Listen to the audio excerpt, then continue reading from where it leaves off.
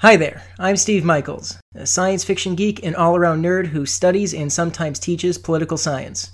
In this podcast, I'll be combining my passion for both of those things and talking about the politics of nerd fiction. How can political science help us to understand nerd fiction? What can sci-fi and fantasy teach us about politics? We'll be covering all of that and more on Social Science Fiction. Current episodes include a discussion of the foreign policy of Captain Picard versus Spider-Man and the Marvel Universe, and the political philosophy of J.K. Rowling's Harry Potter. Upcoming episodes include a discussion of Marxism and vampires, and a planned 3-part series on the politics of sci-fi writer Robert Heinlein. So if you're interested in politics and/or sci-fi and fantasy, please listen and consider subscribing.